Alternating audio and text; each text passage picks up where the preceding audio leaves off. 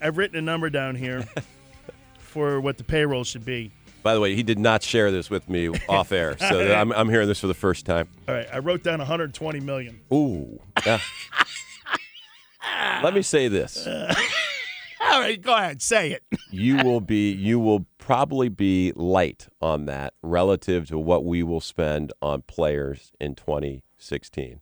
But not all of that may be at the major league level. I think that, our investment in player development, we've got to balance, the major league roster with the competing needs to build a farm system that's going to keep this franchise competitive for years to come, and more to follow on that.